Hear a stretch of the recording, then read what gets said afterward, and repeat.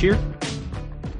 Last year, Iowa played Indiana in week 1, blew the doors off of a ranked Indiana team. It was the opening game of the season, and it was the first time that fans were allowed back in Kinnick since the pandemic. So I was there, and also it was the first game where they served beer in the stadium as well.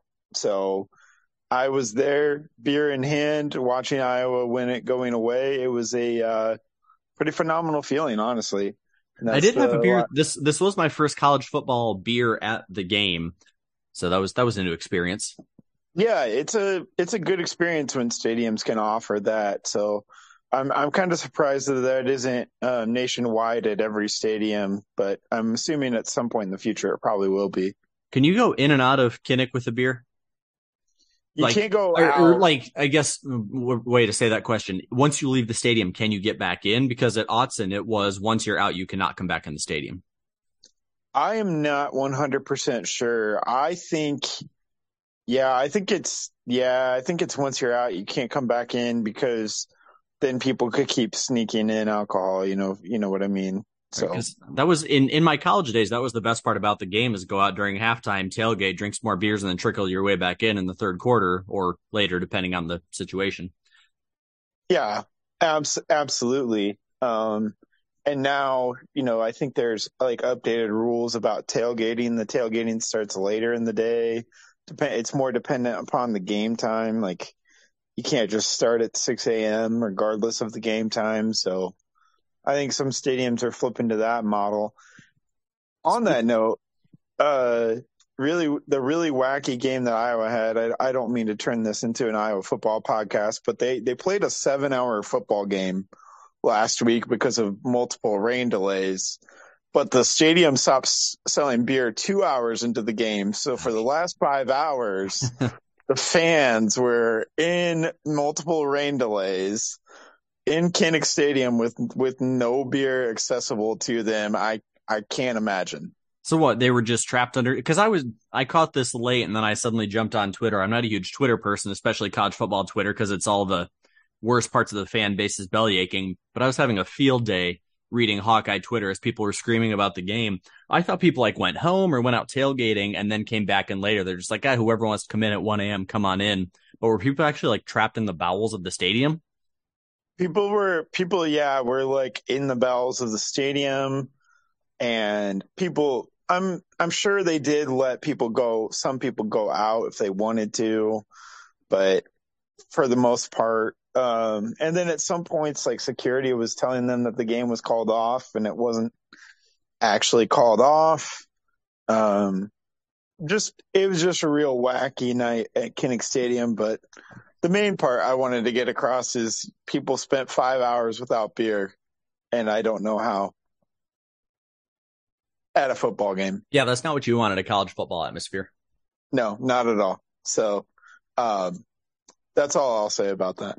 Well, that's where we want to start this week's show, is talking about college football now that we're 3 weeks in. Kind of what's stood out to you, looking at some of the teams who have impressed you or disappointed you. And then I want to get to this sleeping giant conversation here in a minute.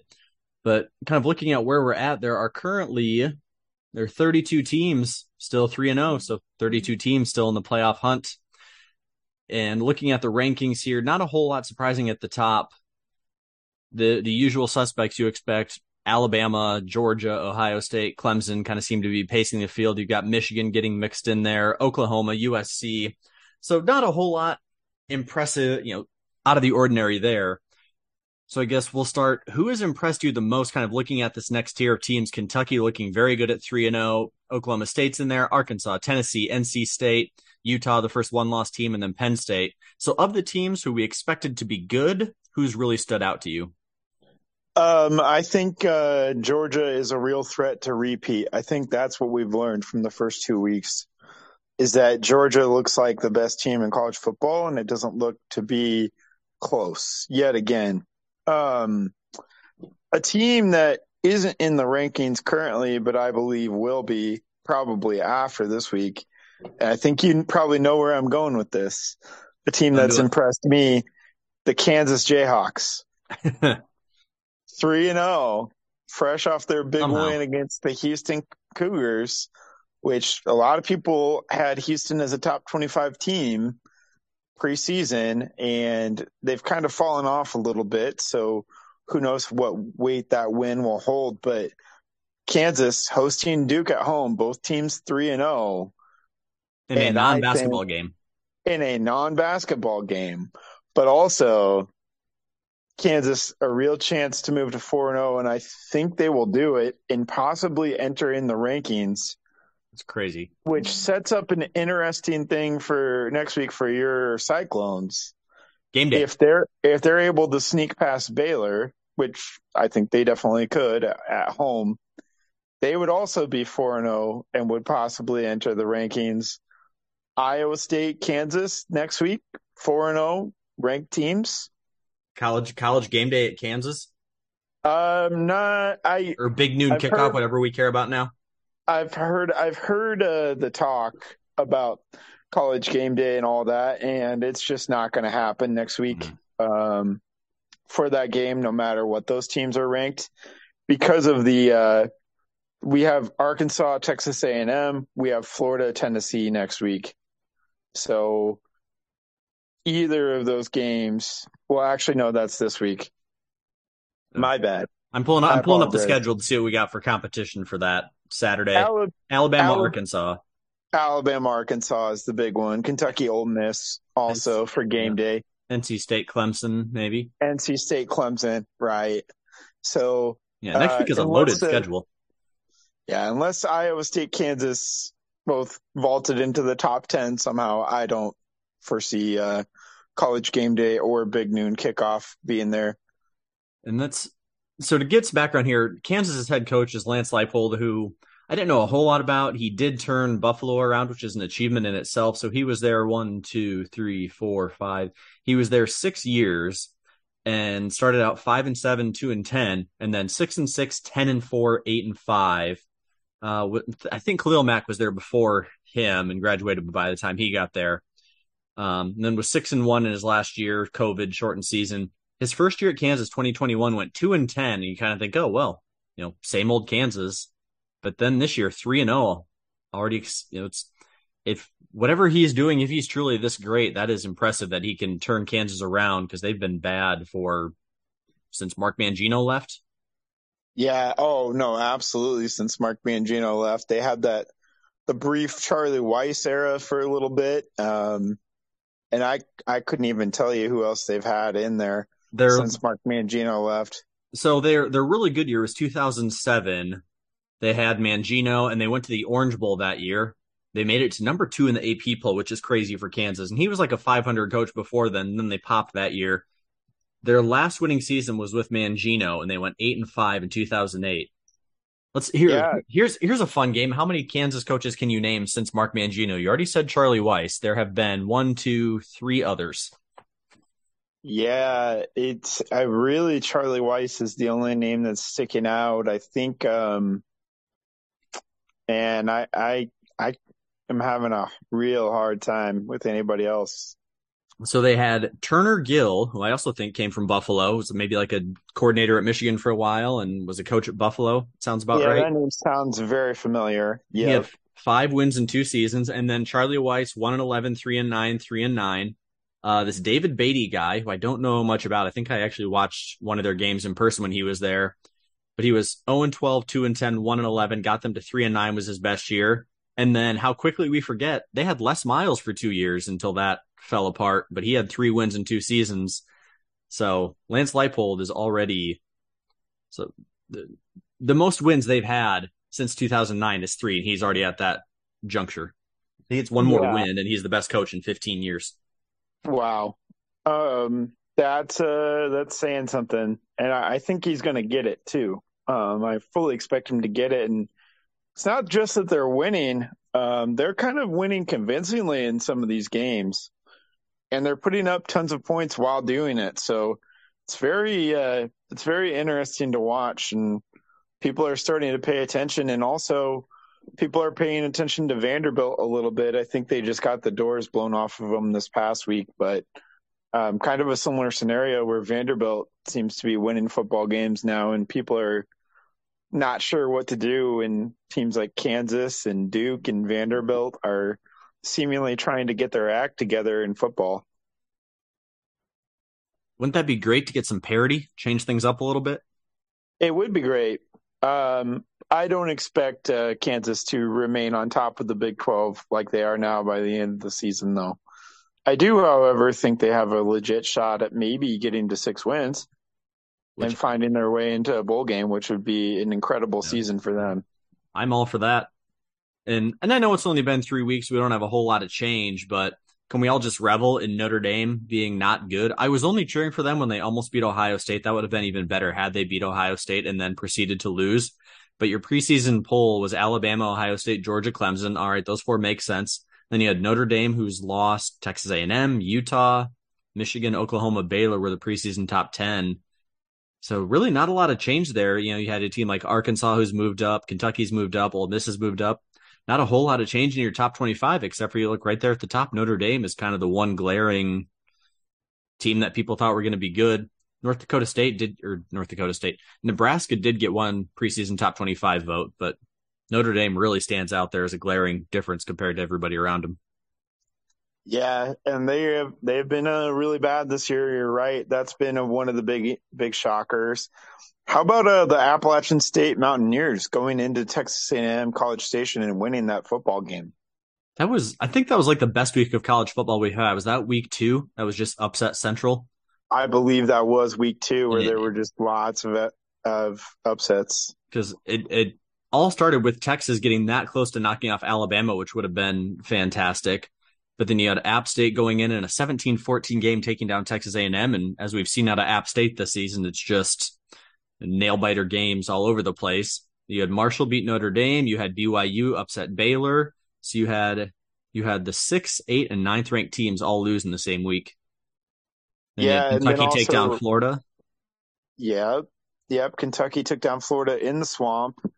And then also Houston, who was in the top 25, just barely lost a double overtime thriller to Texas Tech that week as well. But then followed it up by losing to Kansas. So good luck in the future Big 12, Houston, if you can beat Texas Tech and Kansas. It's gonna be exciting to see our new conferences. I'm ready for it. Yeah, that will definitely be interesting. Any teams that have stood out to you that we haven't talked about? I'm trying to look here at the standings. I've got everybody pulled up in front of me in this big giant list. Man,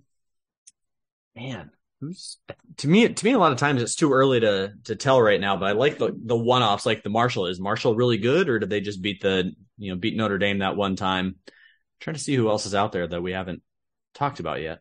The Washington Huskies being 3-0, is that something that's been a little bit surprising to you, or not really? And Michael Penix somehow being the best quarterback in college football. If you look at the numbers, he's right up there ahead of basically everybody in yards, touchdowns, a lot of those numbers. And 2 years ago, he was the stud at Indiana, and then they were awful last year, and now he's out here. So who knows if it was a bad system at Indiana, a good system at Washington. Maybe he's just matured and developed. But yeah, both Washington schools really impressive, but especially the Huskies with Penix.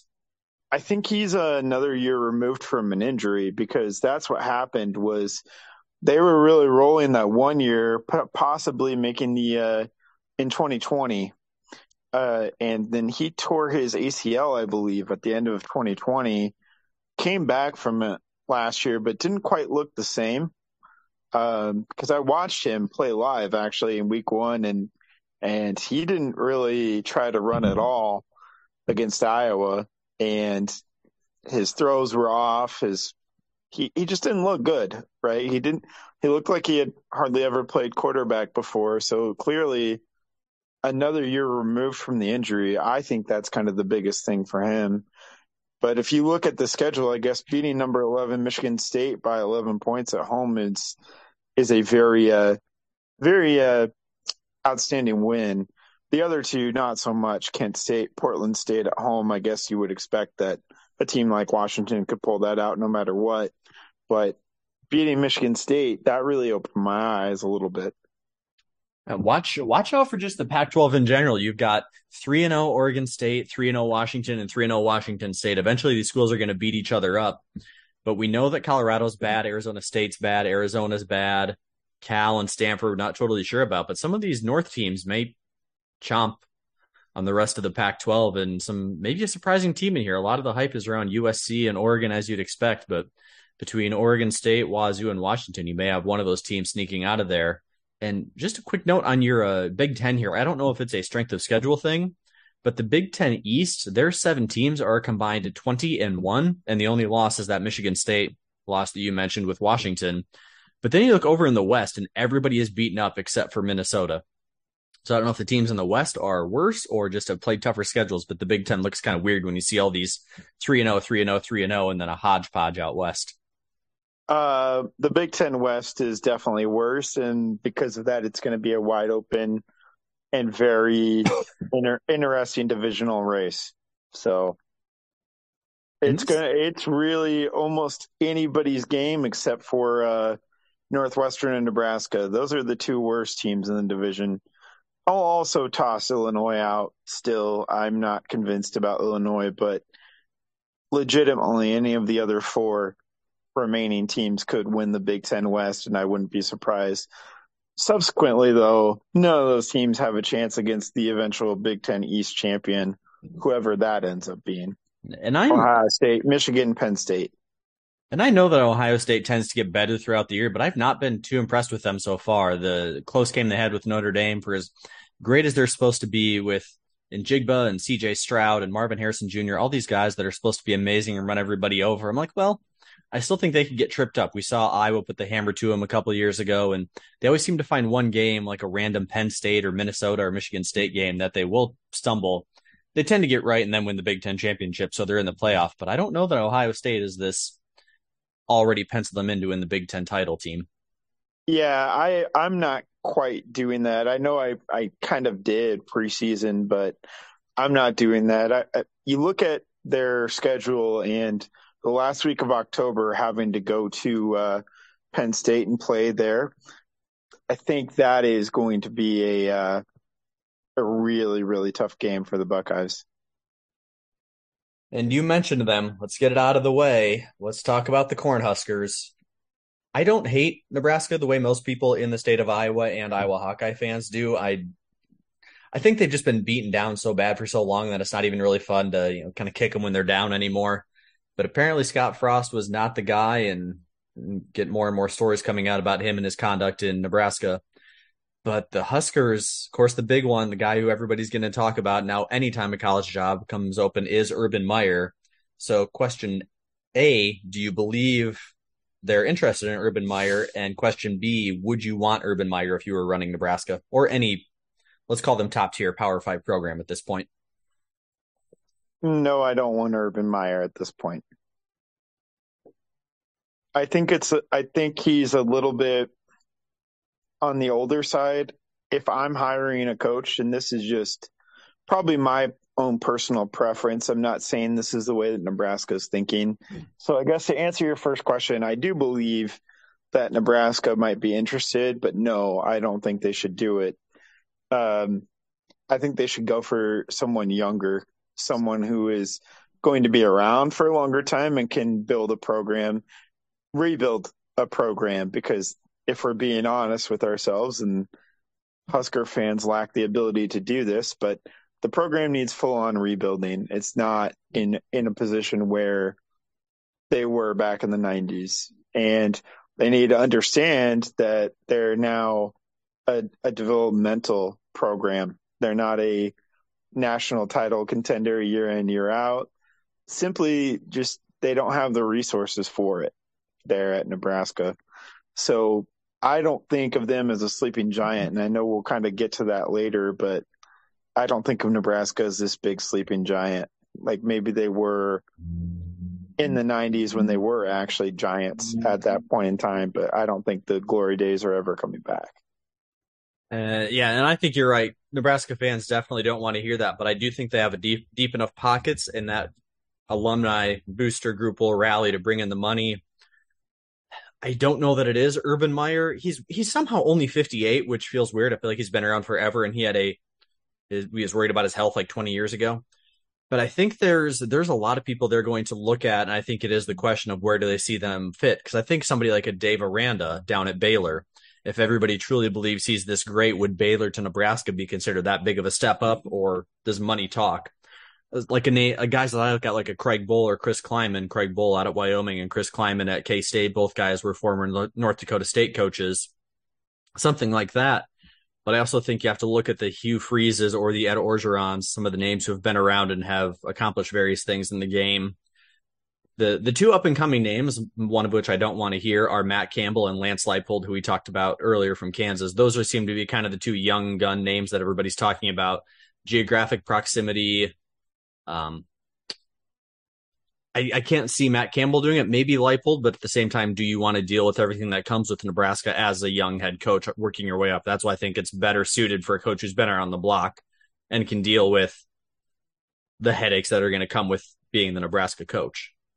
Yeah, the reason why you would do it if you're Matt Campbell or Lance Leipold from Kansas is because you understand the changing landscape of college football, and being in the Big Ten puts you in a better position to have a team that can enter the playoff conversation than being in the future Big 12.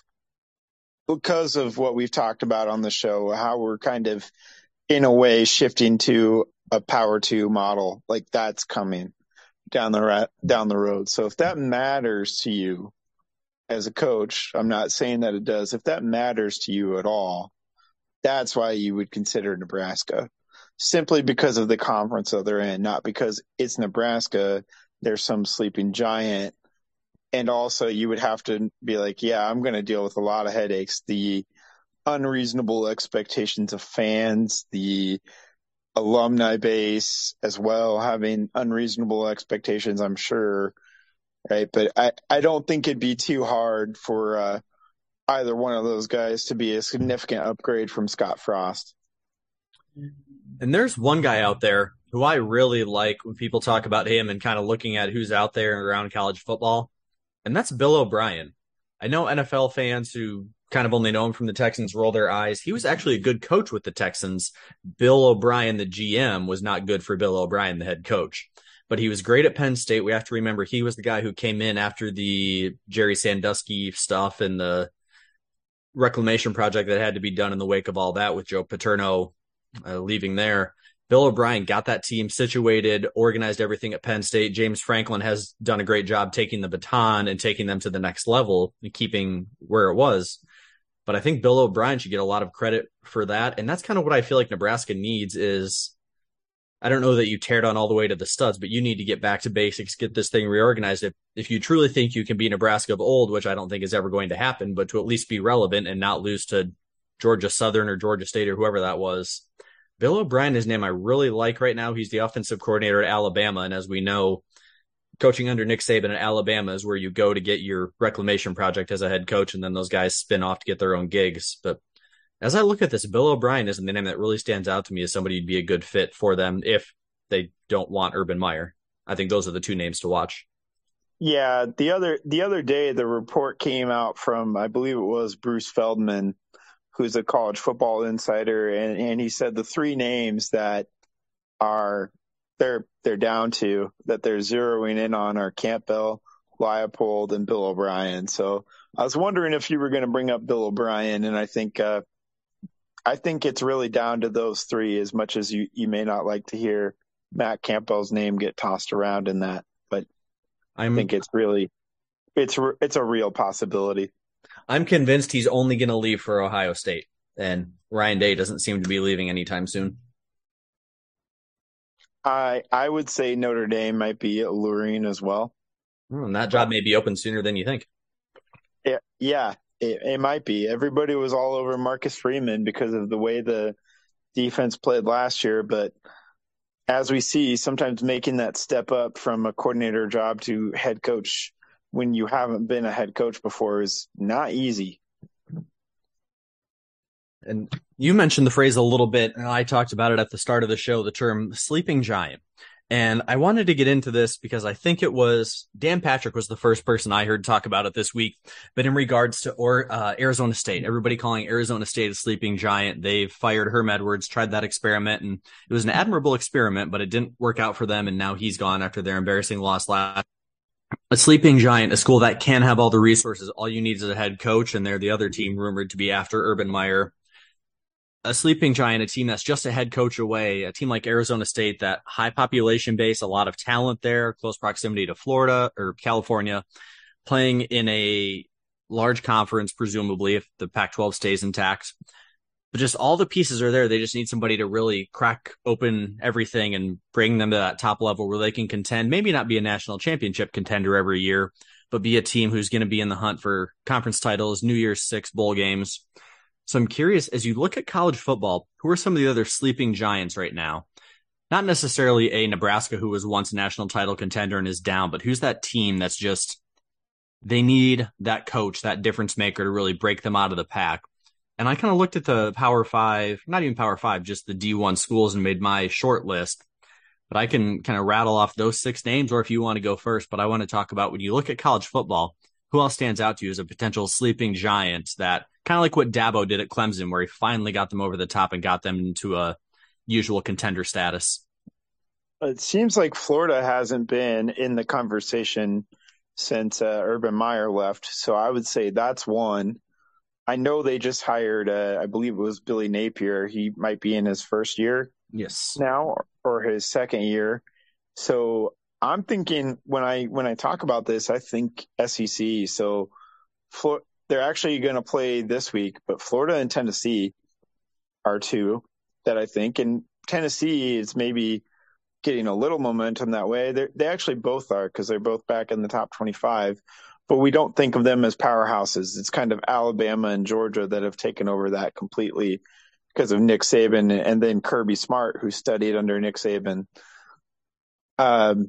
Man, I'm really just stuck in the SEC because Florida, Tennessee, LSU, Texas, right? Maybe Texas has their guy with Steve Sarkisian. We'll see. The jury's still out there. USC, do they have their guy in Lincoln Riley? Are they now a sleeping giant? I don't know that they were ever asleep. Yeah, it's a that's yeah. I think you talked me out. I don't think they were ever asleep. Um, those are the names that are coming to mind here. And I think I agree with you on Tennessee. That was one of the teams that I had because they were good 25 years ago with Peyton Manning there and Phil Fulmer as the coach. But they feel like they've been a 6-6 team for 20 years. Once in a while they'll pop, but it feels like they're going to go 6-6 and play in the Music City Bowl against the seventh ranked team out of the Big Ten. But they're one that seems to be getting it right. So I think they're a team that being in the SEC helps, getting everything that comes with that. If you're looking for a team to rise up and contend with the Alabama and Georgias every year, I think Tennessee can do it. And then the rest of mine, I think, are a little bit more off the radar, more in line with that. Arizona State. Oklahoma State's one of them that as Oklahoma and Texas leave the Big 12, I think that could be Oklahoma State's conference to run. They have all the money in the world. T. Boone Pickens got them started off on the right track, and I think they have a wealthy enough alumni base. They can go get that money for the NIL. They can be the big dog in the Big 12. They're already doing pretty well, and I don't know how long Mike Gundy wants to stay around there, but it feels like he's kind of topped them out. They may be that next generation coach away to having them. Okay, we're not going to go 9-3 every year and play in the Cotton Bowl once in a blue moon. We're going to be a New Year's Six contender every year. So I think Oklahoma State's in that conversation. And then this one may seem silly, but Central Florida, I think they are the biggest school in Florida in terms of enrollment and one of the biggest in the country. And you have the Florida talent base to recruit from. Moving into the Big 12, I think Central Florida could make some noise here going forward. I think in 5 or 6 years, we could be talking about them as a perennial top 15 team. And then 3 other schools, Illinois, Colorado, Louisville. Louisville's kind of always up and down, but I feel like they're one that just the right coach in that situation feels like he could really make some noise. Colorado, you have Denver, a huge metropolitan growing area. I think it'd be easy to recruit to Colorado. Plus, you basically have the run of the Midwest and the Mountain West of all those talented kids. You get the right guy there. We've seen Colorado do it before where they can win a national title. And then Illinois, the fact that you can basically cherry pick kids out of the Chicago area, you get Milwaukee, Wisconsin, Iowa, Illinois, all those areas. It seems weird to me that Illinois hasn't been better. I think it seems to be kind of more of a structural situation with them, a system thing. And I'm not saying Bielema is going to be the guy. These are all schools that I think maybe a coaching change. You get the right guy, kind of. I'm trying to think of a good example, kind of like Matt Campbell with Iowa State, but he hasn't gotten them to that level. But you get that right coach, right place, right time. I think Tennessee, Oklahoma State, Central Florida, Illinois, Colorado, or Louisville could all be schools that basically could get the Dabo Swinney treatment if they find the next Dabo. I think all the tools are there or could be there very easily. Yeah, you're sparking something for me here. I think one new Big 12 member maybe that I mentioned them earlier on the show. I think I told them good luck in the new Big 12. But what about Houston, right? Texas is leaving. You still have Texas Tech and TCU in the Big 12 even after Texas leaving, but Houston's a big city. It's kind of like your point about Illinois, right? They can pick people from the Chicagoland area. Problem with Illinois and Northwestern, right, and a lot of other states too, is it seems like college football in Illinois is not really a priority for the people of Illinois. When they think college football, they don't think about their hometown teams there. They care about their professional teams in Chicago. They care about the Bears, the Cubs, the White Sox, right? The Bulls. They don't care about Northwestern or Illinois. It's not really a part of the conversation too much there. But like in Texas, all they care about is football, right? Whether it's college or NFL, all they care about is football. And maybe Houston, being in the Big 12, will get enough exposure to where they can kind of recruit well enough in Texas that they could become not necessarily a powerhouse, but like you said, right coach, right situation, right time. Maybe Houston is a sleeping giant. And you bring up a good point. Houston's an interesting one to look at. I do wonder what will happen to Texas recruiting once Texas is in the SEC. Is it just going to be game over? All the best kids are going to go to A&M and Texas, or is there just so much talent that the rest of the kids have to be spread out? And which team kind of reigns over Texas between TCU, Baylor, Texas Tech, and Houston? Which of those four kind of becomes the king in the castle for Texas recruiting with the two biggest schools now in the SEC? Yeah, and I think Texas has enough talent to support all those schools and more because, even non-Texas schools dip into Texas for recruits and California and Florida even a little bit, right? There's just the talent in some of those states, those three states specifically, is just different and better in a lot of cases than most of the other states. So I think there's enough of a population in all three of those states to support those teams. And I think Houston's going to maybe tap into some of those recruiting advantages that they have from being in Texas. And now that maybe they didn't have when they are in a group of five conference that they will have, they'll be able to sell and say, hey, look, we're in not necessarily a group of five conference anymore. We're in a much tougher conference. If you come to Houston and play football at Houston, you're going to have a chance to get a lot of national TV exposure because we're going to be in big games against Oklahoma State and Baylor and other teams, right? We're going to be in big games. And with the playoff going to 12 teams, however that ends up being structured, be a justifiable argument to say Houston could be a playoff team every couple of years. That's also a possibility. And same for a lot of those other schools that you mentioned as well, right? Some of the same arguments can be made about the playoffs. Bigger playoff is good for everybody, unless you're Alabama. Right, exactly. Although I will say I am a little nervous because I think some of the week one matchups of the playoffs could get a little bit out of hand, and I don't know if that's going to be great necessarily. I do think that once we get past that, though, it could be really good. I feel like 16 makes more sense than 12. I don't understand how we landed on 12. I'm okay with it, but why not 8 and 8, right? I'm just I don't know. It I'm doesn't just make any sense. I'm just gonna say money. I have no other argument beyond that. Just my default answer is money. Money or maybe the logistics of a 16 team playoff. No, Like, they're students first. They need to go to class. We can't overlap with their finals. yeah, okay. Thanks Tell for how I feel trying about the to. student athlete moniker. Uh, Yeah, it's athlete student, as yes, I call it. correct. Yeah. Uh, so before we move to the NFL for a couple minutes, just a quick rundown of the slate. A good old fashioned matchup here Thursday night as we're recording and dropping this episode. West Virginia and Virginia Tech. It feels like an old school matchup rekindled. Clemson, Wake Forest looks to be the big noon. I guess it's not big noon, whatever ABC's is, but they're both ranked. Wake Forest, Clemson. You've got Baylor, Iowa State. Scrolling down here, as you mentioned, that weirdly intriguing Duke Kansas game with both of those two unbeaten. Florida, Tennessee. What else do we have on here? Yeah, kind of a weird. Next week is absolutely loaded. This week there's not a lot, but Arkansas, Texas Oregon, A&M for later in the day. the Wisconsin, Oregon Ohio State. Washington State.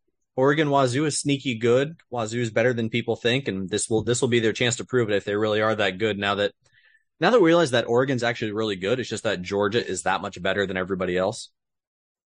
Yeah, that's a great prove it game for both those teams. Rutgers, Iowa, if you're in love with punters. They have two Australian punters, Torrey Taylor from Iowa, Adam Corsack from Rutgers, and both of them are really good. Game's going to be 10-6. I hope so. Anyways, if you like punting, tune in. And don't sleep on the nighttime slate. That K-State Oklahoma game, I think we're a little bit down on K-State after last week, but that's a good one. USC Oregon is underrated. And then Stanford Washington in the West Coast nerd game. So I think the slate gets a little better at night. Maybe your morning and afternoons are kind of meh, but you get to that later afternoon, evening. I think Saturday picks up this week. I was going to ask you that. Did you think the Oregon State Beavers had a chance at home of potentially knocking off USC? I see the line is USC by 6.5, depends where you look.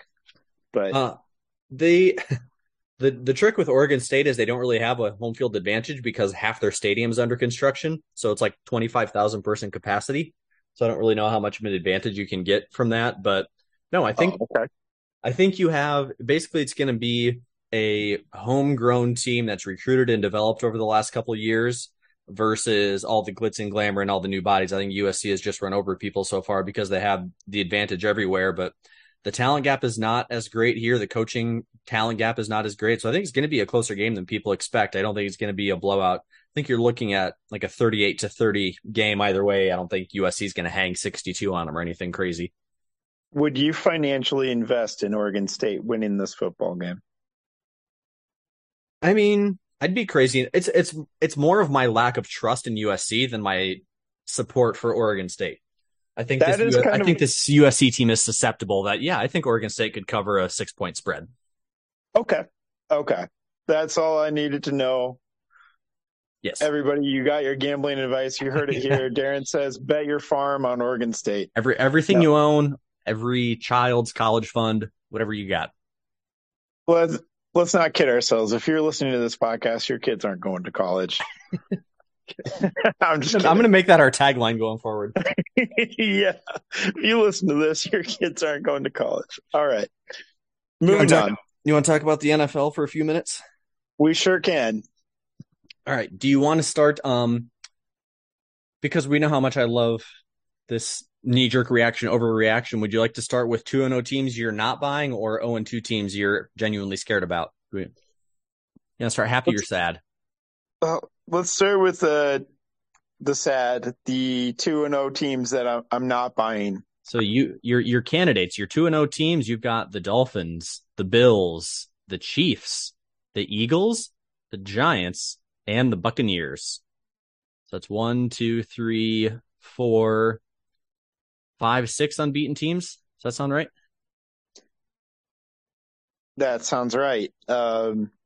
I think the clear and obvious candidate here is the New York Football Giants. Although I will say I do fully expect the Giants to move to 3-0 this week. They're playing the Cowboys on Monday night. Cooper Rush at quarterback in New York.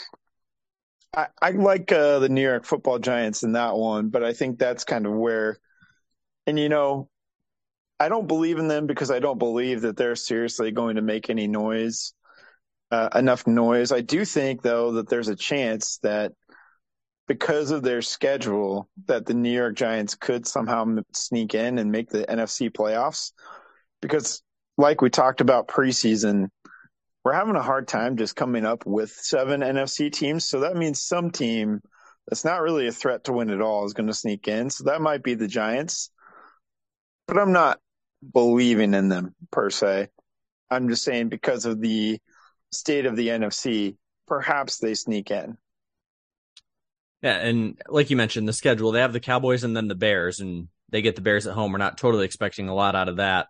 So they could be 4-0, and we could all be screaming that the sky is falling, but then they play at Green Bay and against the Ravens, so there may be some reality checks coming in the middle of October for this team. Well, if you remember, actually, that Green Bay game is in London. The Packers are playing in London for the first time this year. So we have Packers Giants in London. So it's quote unquote at Green Bay, but Right. in London. But yeah, this and then the schedule, you get the Jags, and the Jags are a coin flip team. They may be a lot better by mid October. But as you look at it now, Jacksonville, Seattle, Houston, those are 3 winnable games. You could conceivably be looking at the Giants as a 7-2 team. Granted, I'm with you. I am 0% trusting them to be a playoff team. I think you look at this list, I think the other 5 are playoff teams. I'd have them in my playoffs right now.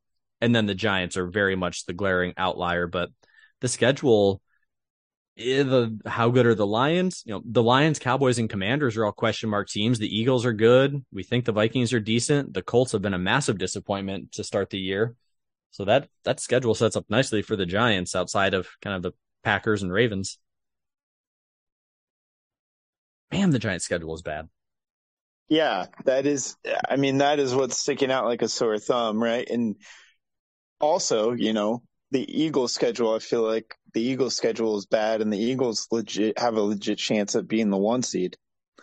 So there's a 2-0 team that I am believing. That's it. I feel like the team of the season right now is the Eagles. Everybody is raving about how much they love the Philadelphia Eagles. I don't know if it's because we're bored with the other ones. Like, yeah, Chiefs, Bucks, Bills, we expect them to be 2-0, so it's just kind of And then the Dolphins, everybody's loving because of the comeback and Tua's huge performance against the Ravens. But it feels like the Eagles are the darlings of the first 2 weeks of the season.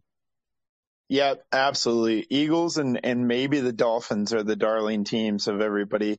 Although I do see the Bills getting plenty of love, and I've seen some ridiculous things like who's going to beat the Bills. It reminds me a little bit of the premature talk that we had one year about who's going to beat this New England Patriots team. Actually, I think it was preseason talk one year, and then the Chiefs came out and beat the Patriots in week 1.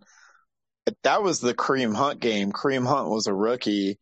He fumbled his first carry and then immediately went off for like 30, 40 fantasy points against the New England Patriots, and the Chiefs won the game.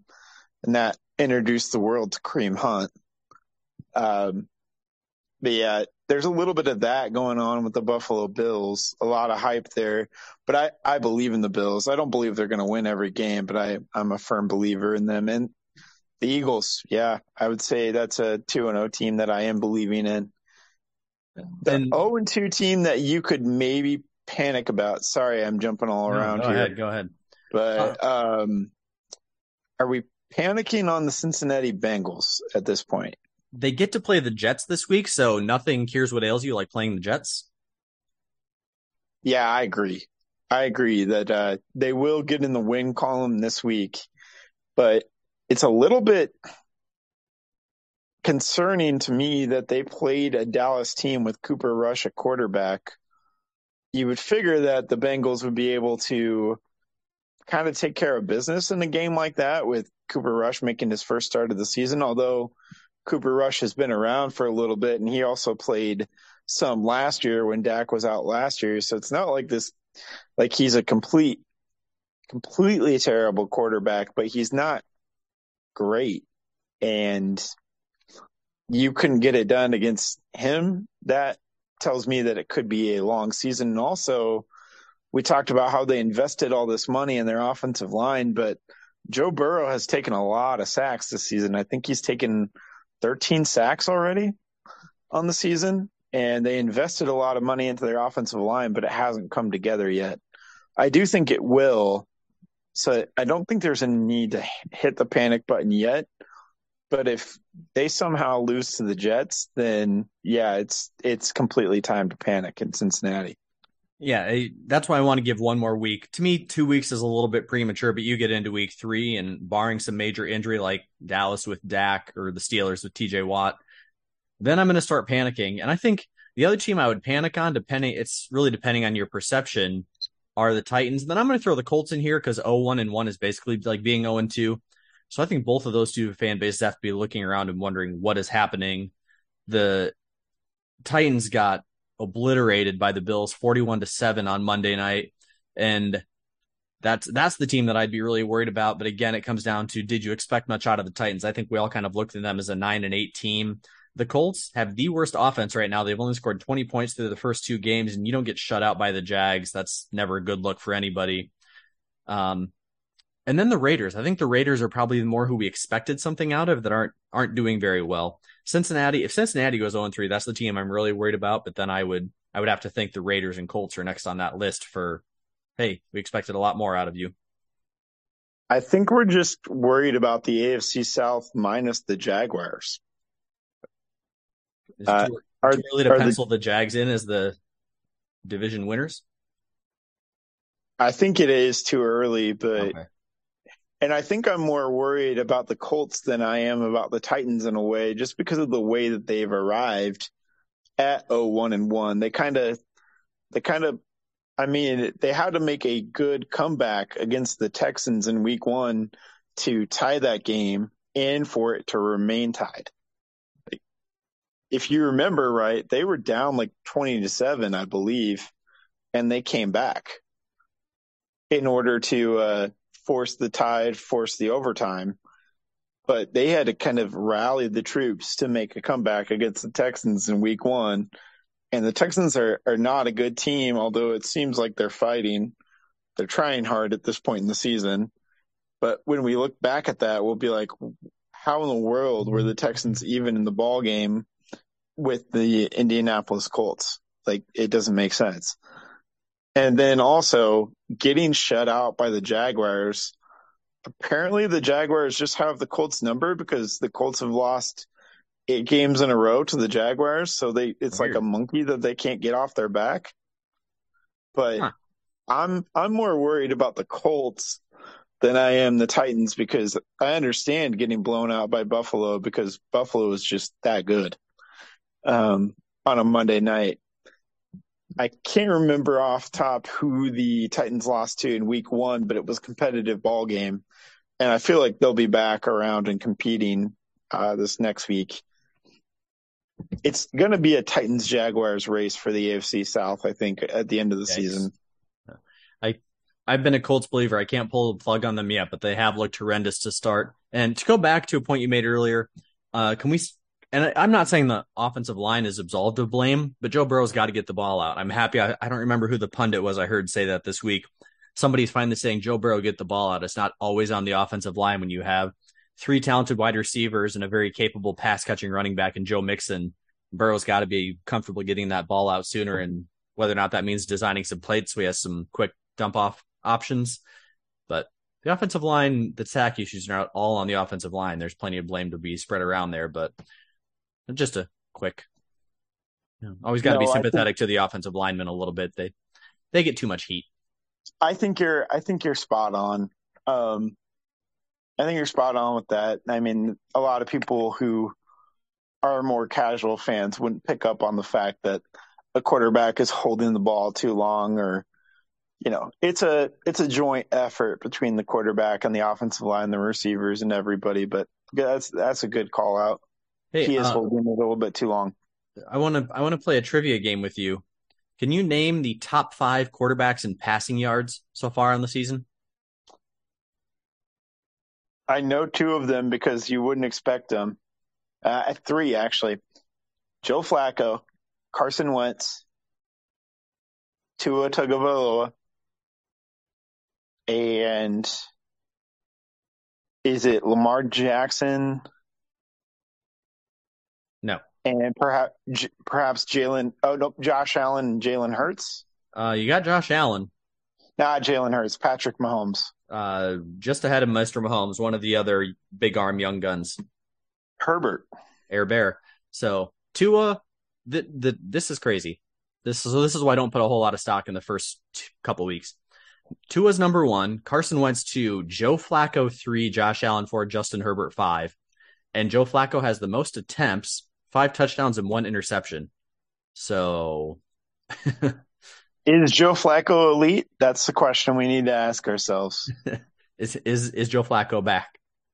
Is he back? No. He's back for one more week though, apparently. What is going on with Zach Wilson? That injury. I think they're just being cautious with that injury. So I think we'll see Zach Wilson back in week 5. I think we're getting 2 more weeks of Joe Flacco. And how about that comeback by Joe Flacco, right? Leading the Jets from 13 down in the last 2 minutes to win the game at Cleveland. And tonight we get the sensational Cleveland Browns, Pittsburgh Steelers, Mitch Trubisky and Jacoby Brissett in prime time, which I know everybody's looking forward to. Yes, please. Yes. What's really scary about that is if I got a little bit of money on Jacoby Brissett. So, and I get that every player and every body is different, but I was pulling this up while you were getting us pumped for the Jacoby Brissett game. Everybody acts like Joe Flacco is 1,000 years old.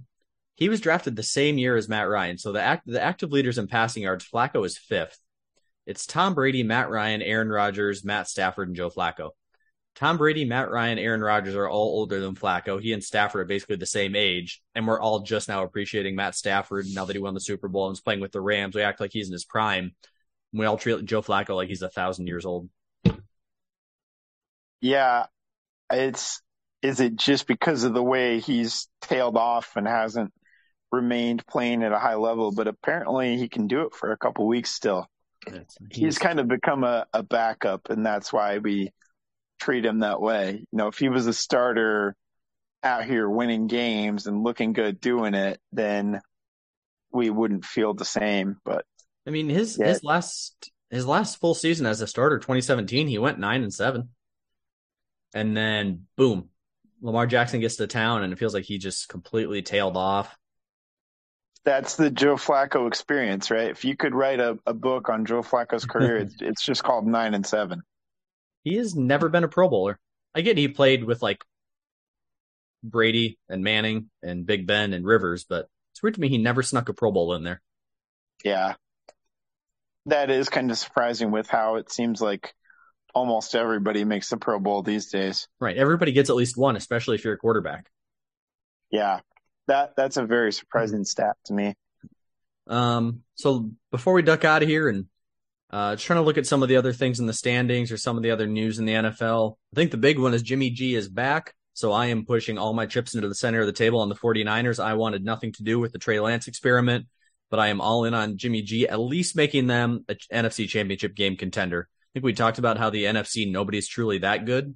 But I think with Jimmy G at quarterback, they're right in there with I would say the Buccaneers, the Rams, the Niners, and the Packers. I'm not loving this Eagles team as a legitimate contender, just good enough to win the East.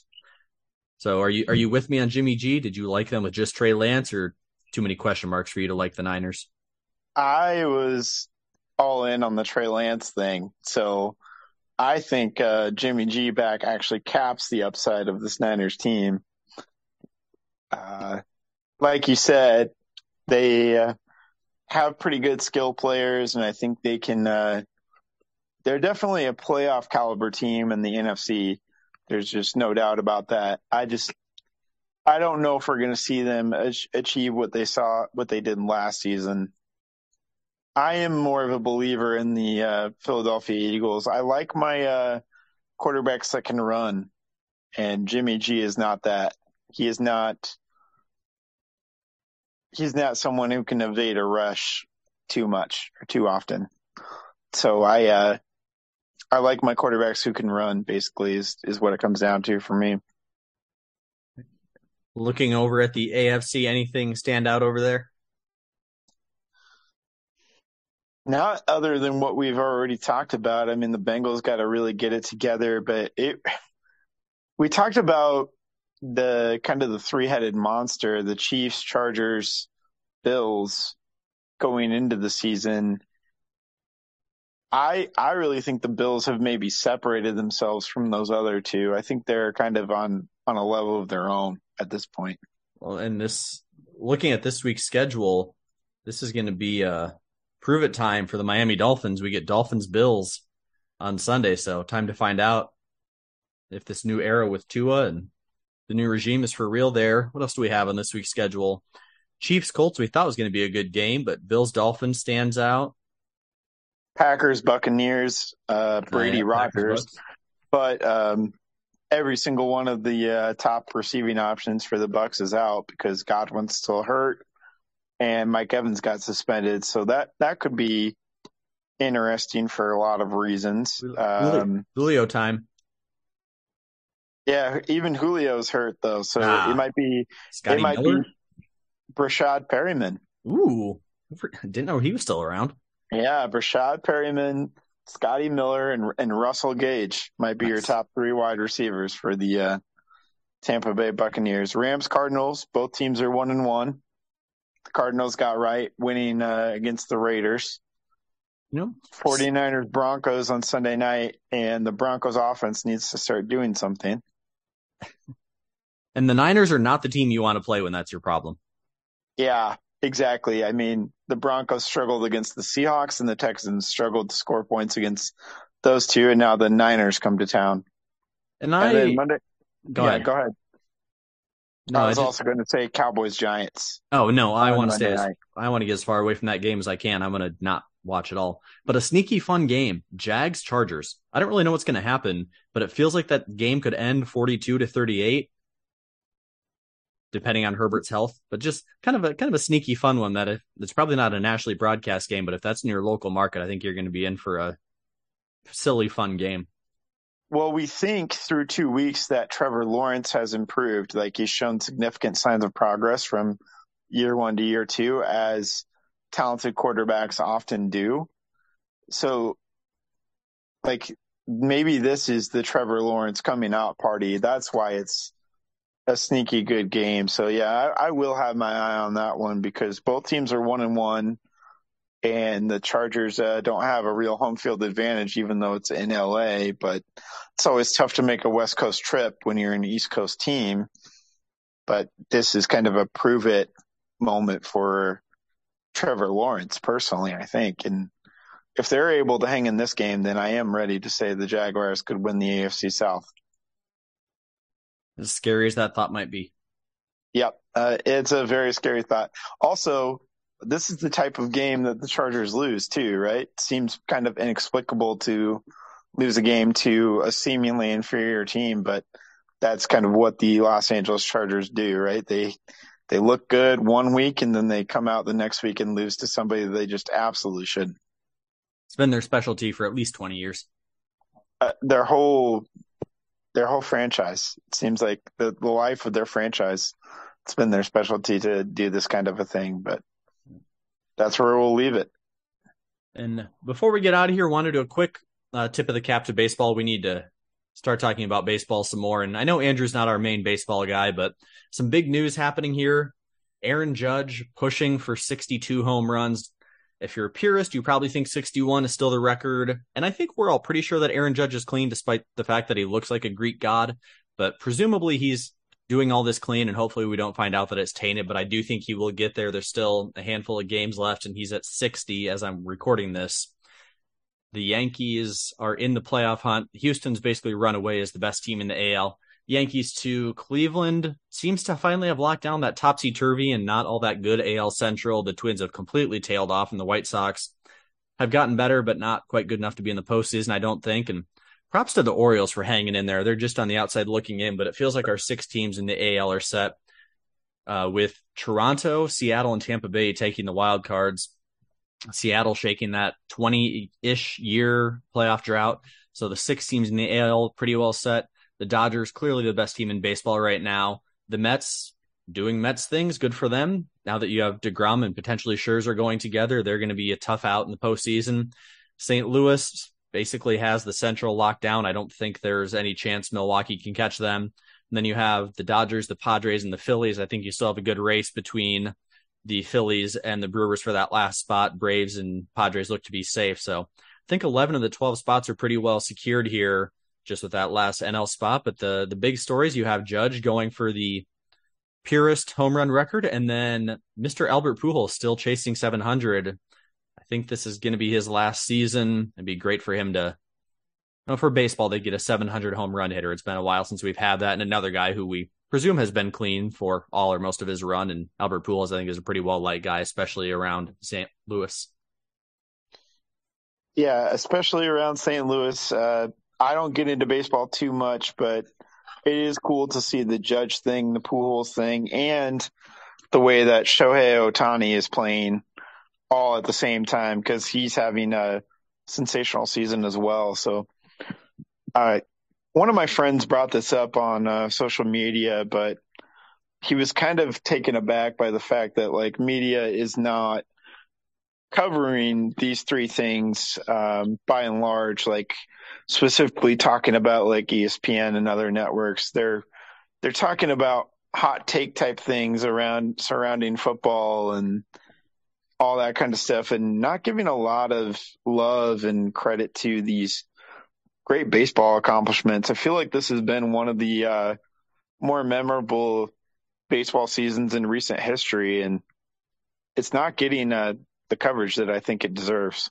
And you bring up a perfect point. This is a lot of my disillusion and dismay with modern sports media is they would rather spend 8 hours, whether it's TV or radio or social media, talking about the most innocuous point of any NFL game rather than talking about legitimate actual baseball accomplishments. And I'll admit I'm not the biggest baseball fan. It's more of a passing attraction for me as compared to other sports, but these are historical moments that could be happening in the sport. And they're just like, oh, and by the way, also, this is Aaron Judge playing for the New York Yankees. Imagine Aaron Judge playing for the Cleveland Guardians or Texas Rangers, Kansas City Royals. He's probably not getting anywhere near this much attention, and it's still a blip on the radar. It's kind of like, oh, let's talk for 6 hours about one Justin Herbert throw, but not a guy who is likely going to hit 62 or more home runs.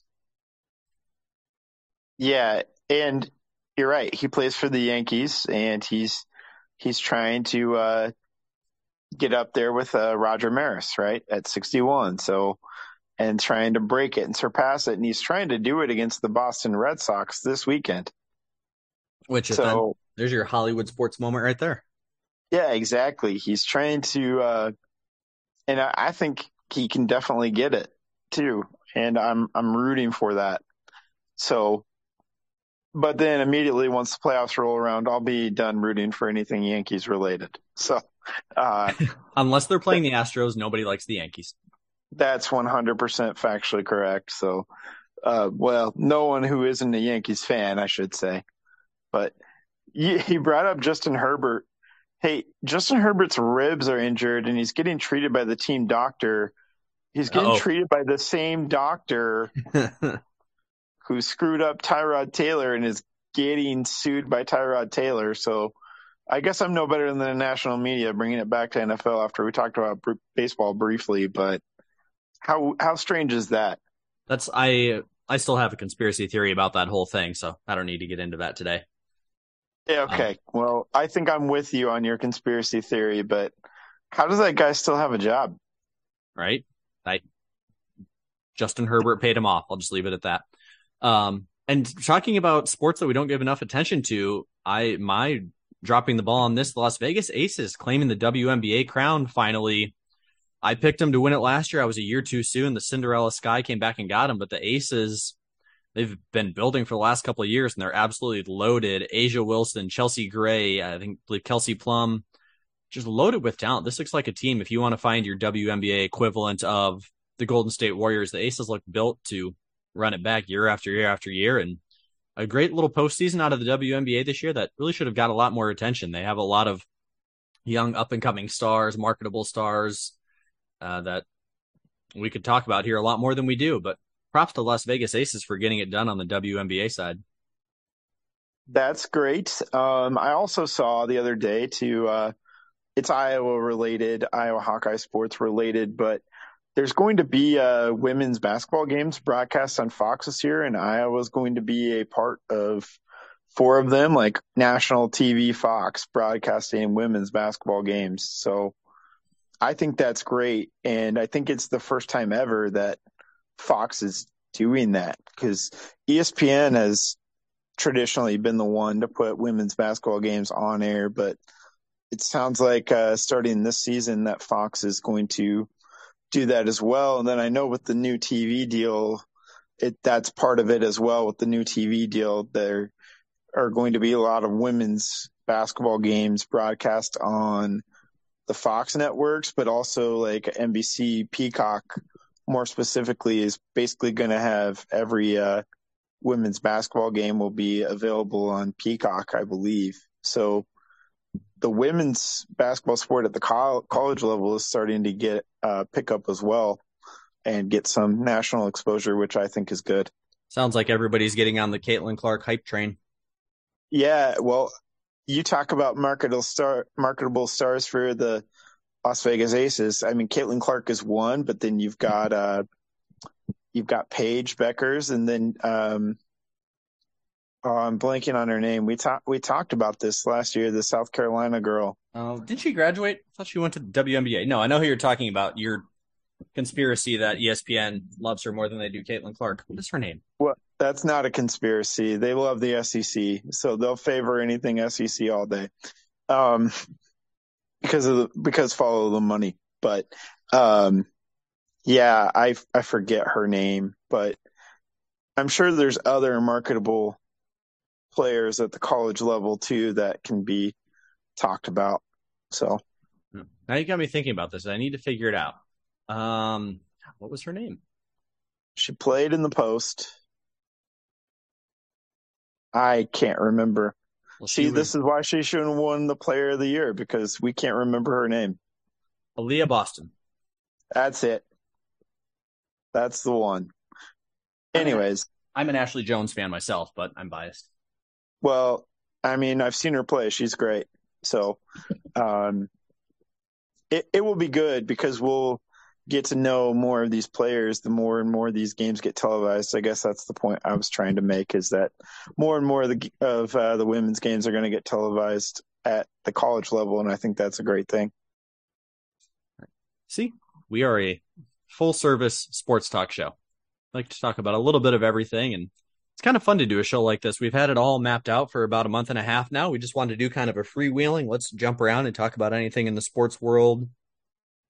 A rare feat to get Andrew on here back to back. I don't like to monopolize any one co-host time, so we can spread it out and change it up. But got Andrew here back to back, so happy to have him with us to guide us through the football scene, and